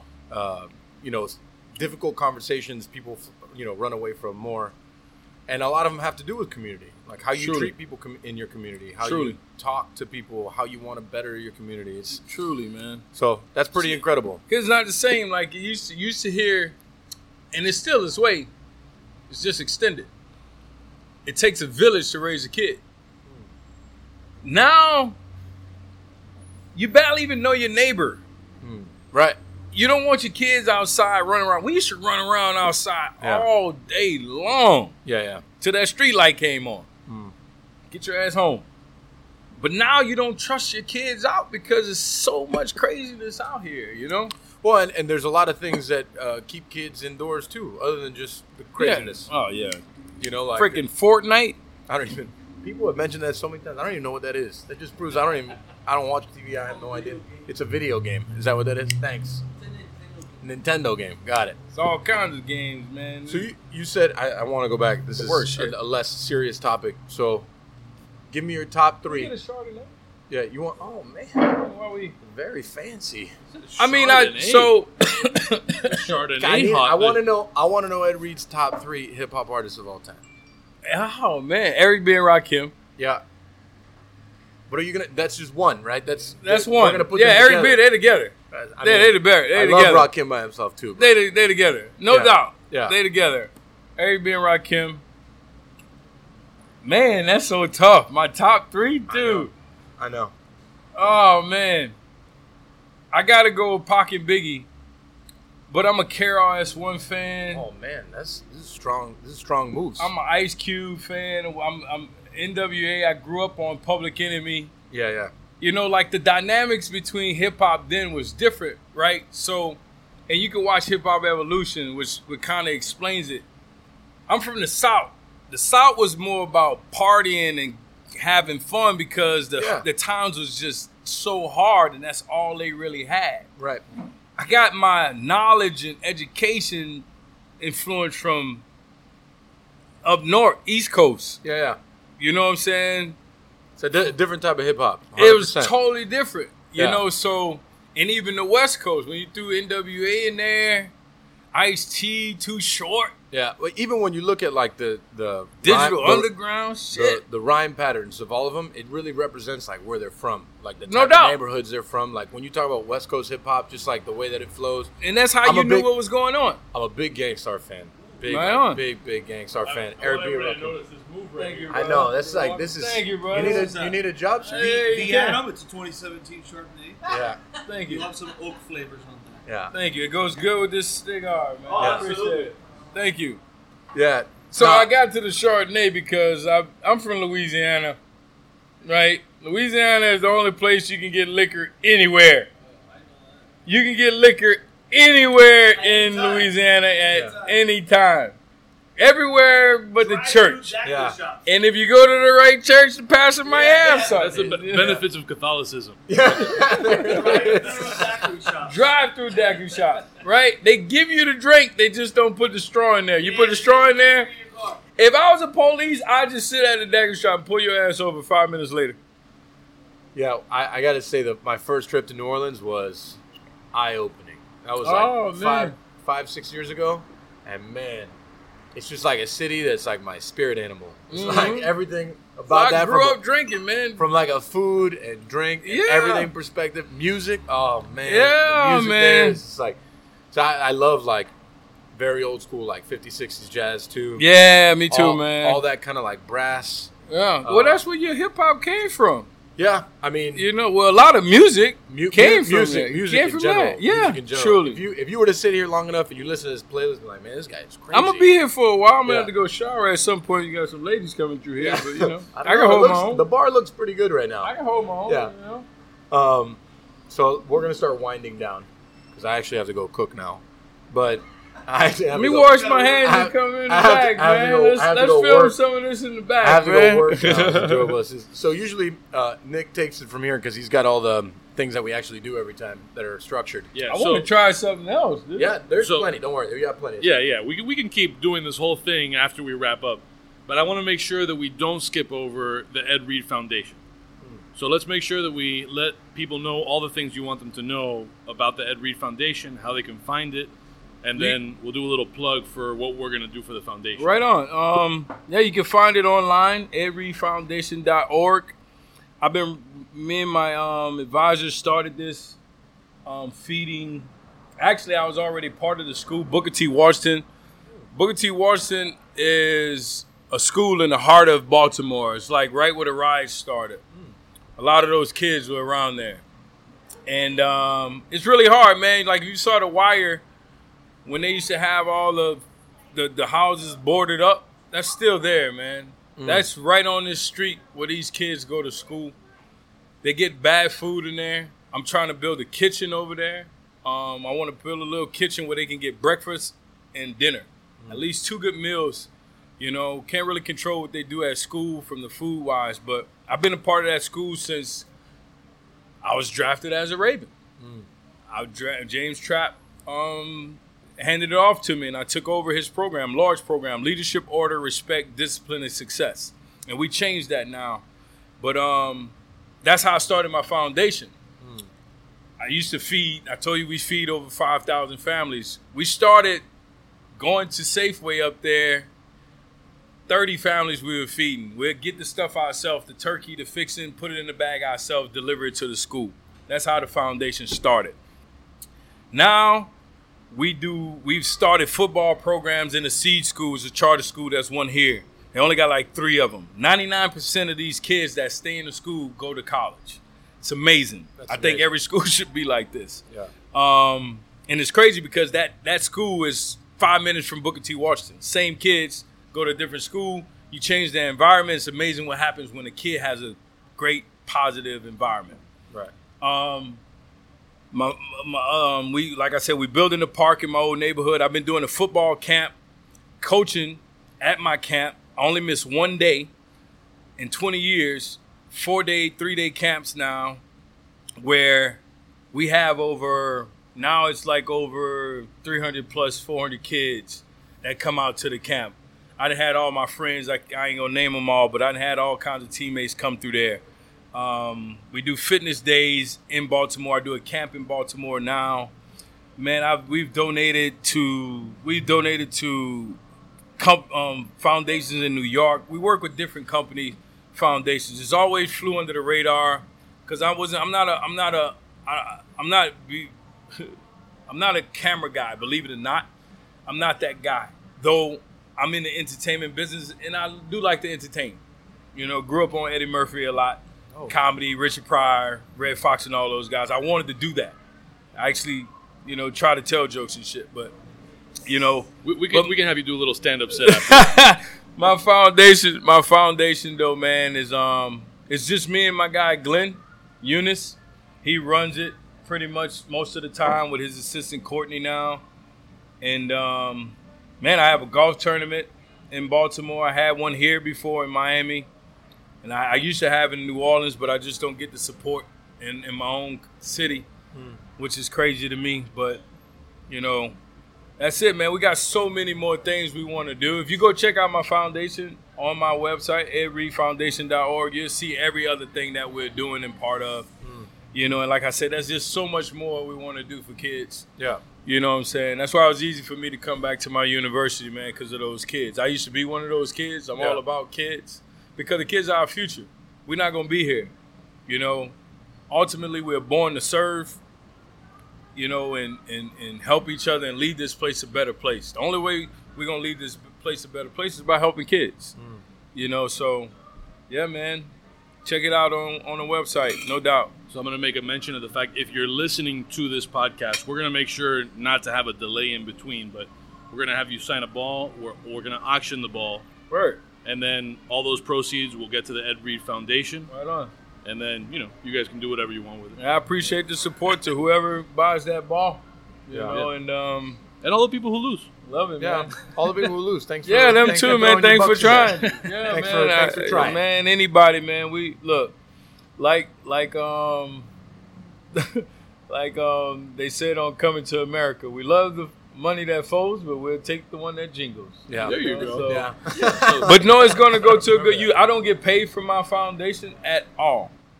I actually didn't put a couple $100,000, if not $1 million, in my foundation.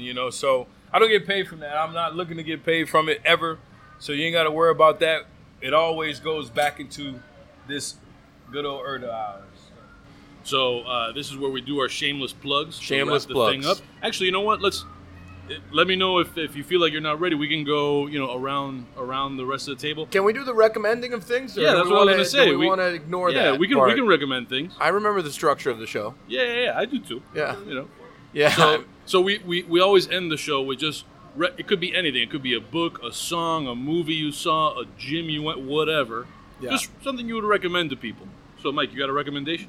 Well, I want to so I just went to Canada for the first time in my life. Wow. So I've been trying to travel a little bit more for food. I mean, it's like a really selfish research and development. I look at it as work, but it is, man. I mean, it is, but quiet down. Truly is. Quiet it down. Is, though. So I went to 2 restaurants that I mean, are looked at as some of the best in the world, and they were incredible. Pied de Cochon and Joe Beef. Absolutely amazing. And a third one called Garde Manger, that the chef's name is Chuck Hughes. absolutely incredible. Like, it was like an intense 2 days in Montreal, Canada. It was cold, but I mean, it was well worth it. So those are my recommendations. If you're traveling to Canada, I recommend going to those 3 places if you could score a reservation, which is tough. Other than that, I recommend. That's pretty much all my recommendations right now. I haven't really been doing anything else other than work, and that's pretty much it. So, I'm gonna make 2 recommendations. Go for it. Go for it. DadeMag.com has a new podcast called Step Into the Sandbox. There is currently 1 episode live, and actually by the time this one comes out, there will be at least 2 episodes live of Step Into the Sandbox. That's all interviews with creatives, so that's like a shameless self-plug. I like that cross little cross promotion. Yeah, cross promotional plug. I like it. So a second recommendation, since you guys were talking about rap and hip hop, I'm a big fan of rap, but also especially underground Cuban rap. Ah, yes. If you are a fan of this is actually one that you can listen to even if you don't speak the language. So Aldos of Los Aldeanos, which was an underground act in Cuba, now lives in Tampa, and he's got a new video out for a song called Mi Song, and it is absurd. It is like... You sent it to me, and I haven't listened to it yet. I'm sorry. You don't listen to anything. No, that's not true. This is crazy. That's not true. No, you got to listen to it. It's going to end up on your playlist, I promise. It's talking about, may he rest in peace, Nipsey Hussle. Mm-hmm. I just started listening to his music just like a month ago, and his last album was absolutely just like, it was incredible. Like, the stuff before that was good. Yeah, I mean, I had to go back and research that because a friend told me. I mean, it was like, I don't know how I ended up listening to that album and listening to all of them, and it's just like, I mean, it's some of the best I've heard in a long, long time, and it just was impressive. So that's another recommendation. Just to throw out something English language, if you haven't heard, I know I'm a little late to the party here, at least recommending it, but that posthumous Mac Miller stuff. Good News by Mac Miller is crazy. Yeah, like shocking. If you're not moved by Good News by Mac Miller, they put out after his death. That is such a powerful song. I sometimes suffer from the fact that I just listen to so much old school hip hop that I don't listen to any of the new stuff because I feel like an old man, and I'm just like, it's bad. It's automatically going to be bad, and a lot of times it is bad. But that was really good, and that Nipsey Hussle, like those 3 albums, all good too. It's pretty impressive. So Ed, you got anything you want to recommend? It doesn't have to be music, I got but a it few can things. Be. First, I'm gonna recommend everybody who's listening and will listen to this to come and try this food. There's an area come in to Coconut this Grove. restaurant. I am not lying to you, not telling no stories. Yeah. That ceviche is a must-have if you're a ceviche. That. And I'm not a big ceviche fan like that. I eat a lot of yellowtail, but bomb shit. It's really good food. Like that. Recommendations, It's a good man. recommendation, by the way. I would, from a music standpoint, I recommend Anderson .Paak. Oh yeah. Dude is an entertainer, a great dude. I was listening to Dang, Mac Miller and Anderson .Paak on the way here. Yeah, it was really close. Saw him entertain in New Orleans. Met him at a Creole cookery that I want you to try in New Orleans when you go down there. That's my spot. And man, recommendations for the people. I got to put my cigar down, huh? Let's recommend a Baltimore thing. Let's recommend a Baltimore. Where do you go when you're in Baltimore? I'm everywhere in Baltimore. I can't give up those spots. Bygone is one spot. It's not a rooftop, but it's at the top of the Four Seasons. And just go try all of Atlas Company restaurants. Oh, yeah? Yeah. Atlas Company in Baltimore. If you're ever up there, they got Bygones, they got Azumi, they got Uzo Bay, which there's one here, I believe, up in Boca. Oh, yeah? There's a few spots. They got some real good stuff that they got going on. Cooking. The rooftop spot is nice. You can smoke cigars in there. Highly recommend Placencia cigars. Oh, yeah. I'm what I'm smoking currently.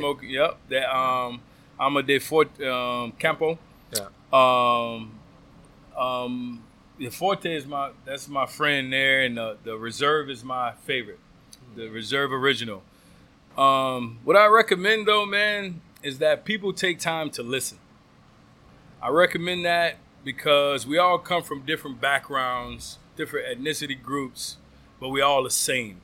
It's just that some people capacity for understanding education is not on the same level. That's what I love about cigars and cigar lounges, to where you can have a billionaire in there and you can have the lowest of the lowest person who clean the street, who don't make a hell of a lot of living, having a cigar at the same time, and a cigar put them on the same level. Great equalizer. You know, It really is. truly the great equalizer, you know, and I say that because, you know, it's just that capacity of thinking. That's why I say take time to listen and be patient, because you can agree to disagree and walk off. It don't have to be arguments. It don't have to be a fight. It don't have to be people getting killed, because we're all different. We're the same, but we're different. You know, so that helps me to deal with all type of people. I get fans walking up all the time, and it's not even, can I have a picture? It's, oh, you got to take a picture with me. You know, and the patient man and me, you know, I give them something maybe, or you give them a joke or something, but like, you have to have those patients, but you have to understand that where I come from, where you come from is different. What I'm going through, what you're going through is different. And we can agree to disagree. It don't have to be a fight. It don't have to be an argument, you know. And even if it is an argument, we can argue, and you go home to your family, I go to my family, and it's all good. I think you just touched on something that to me is like so important, is that we don't have to agree. We don't have to agree. We don't have to disrespect each other in the process of disagreeing, though. We don't have to agree. I think that's what makes life special. Truly. The fact that we can sit here and have a conversation and not agree. Yeah. You know, like that's what makes every individual special, because we're all allotted our own thoughts, Yeah. you know, experiences. So, And watch out for these canes, baby. Shit me. Watch out for these you canes. should show him the rant about the Gators. Oh, That was we're a gonna- good we're one. gonna show him I that was when we so turn all this jacked off. up, man. I just, you know, I'm ready for next season. I'm excited. I'm excited for every season. No I'm doubt. excited for the Dolphins to not be so bad also. I'm excited for a lot of things. I believe in Brian Flores. I like Brian Flores. I like what he brings to our you know. You've had good coaches there, though, man. Where? It's just hard. It's just hard Where? to be a young man. It's hard to be a young man with money in Miami. That's also true. So that's what you got to deal with. Until those guys figure that out in the locker room, and you get the right leaders in there, you're going to keep having a great start and then just bomb. You think we've had good coaches I in the think last you had decade? No. Okay. No. All right. All right. Good. We're on the same page. Perfect. Okay. No. This isn't one of those disagreements. Yeah, no, Yeah, no. And tell the Dolphins to damn draft some Canes, man. I mean, you get great football players. I know it's home, but shit. Yeah, but even I would have loved to play here in Miami. but to the point though, That's why I Talk- always balled against the talking Dolphins. about the Dolphins drafting more Canes, there was a long time that the Canes needed to get more Miami kids. Yeah. It was like I didn't understand it. What's his name? We're back there the now. guy. What's the guy that really just fucked everything up? What was his name? Al The guy- Golden. That one. That guy. I don't understand what his problem was with Miami. Everything was like middle America. I don't want that. We almost got through the whole thing. It wasn't so much as Al as it was. It was Al, but it was the president trying to change the culture of what Miami Donna. is from a football Donna standpoint. Shalala. We're not a Call her. private. We're not a private school football team. Yes. It's not Agreed. that, and that's what they were trying to do.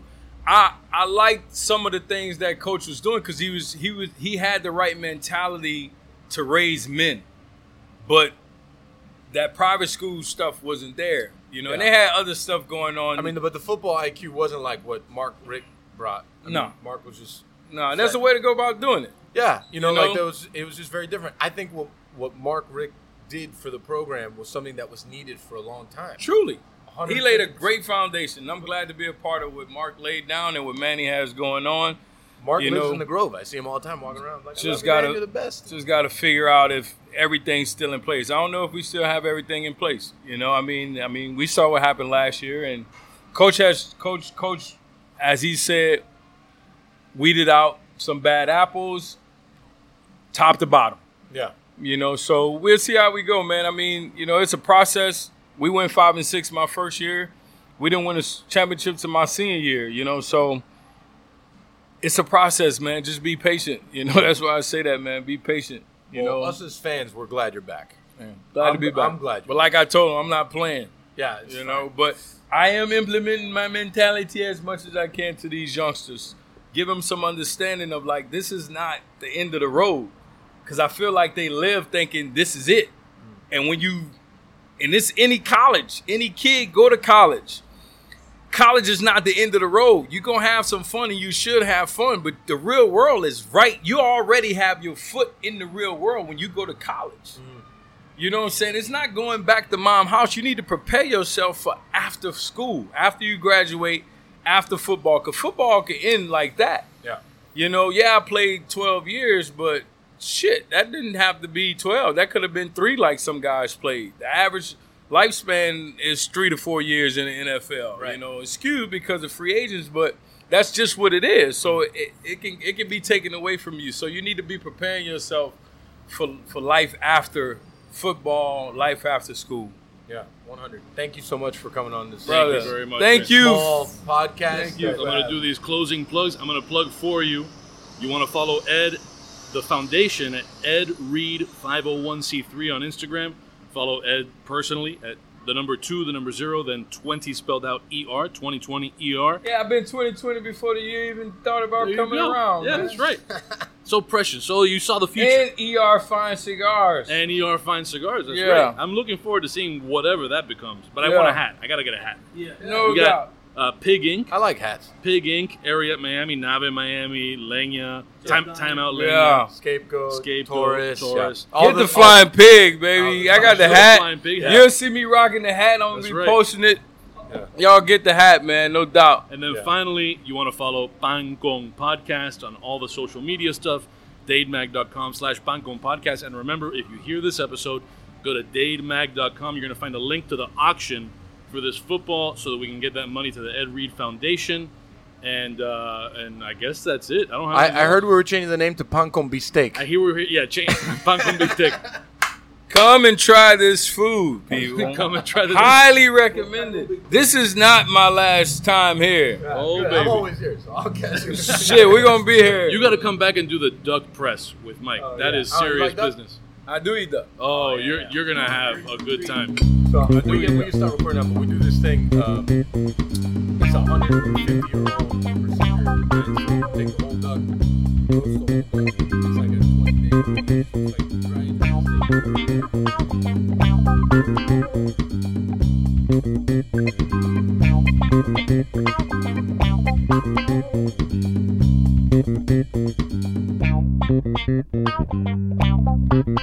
steak.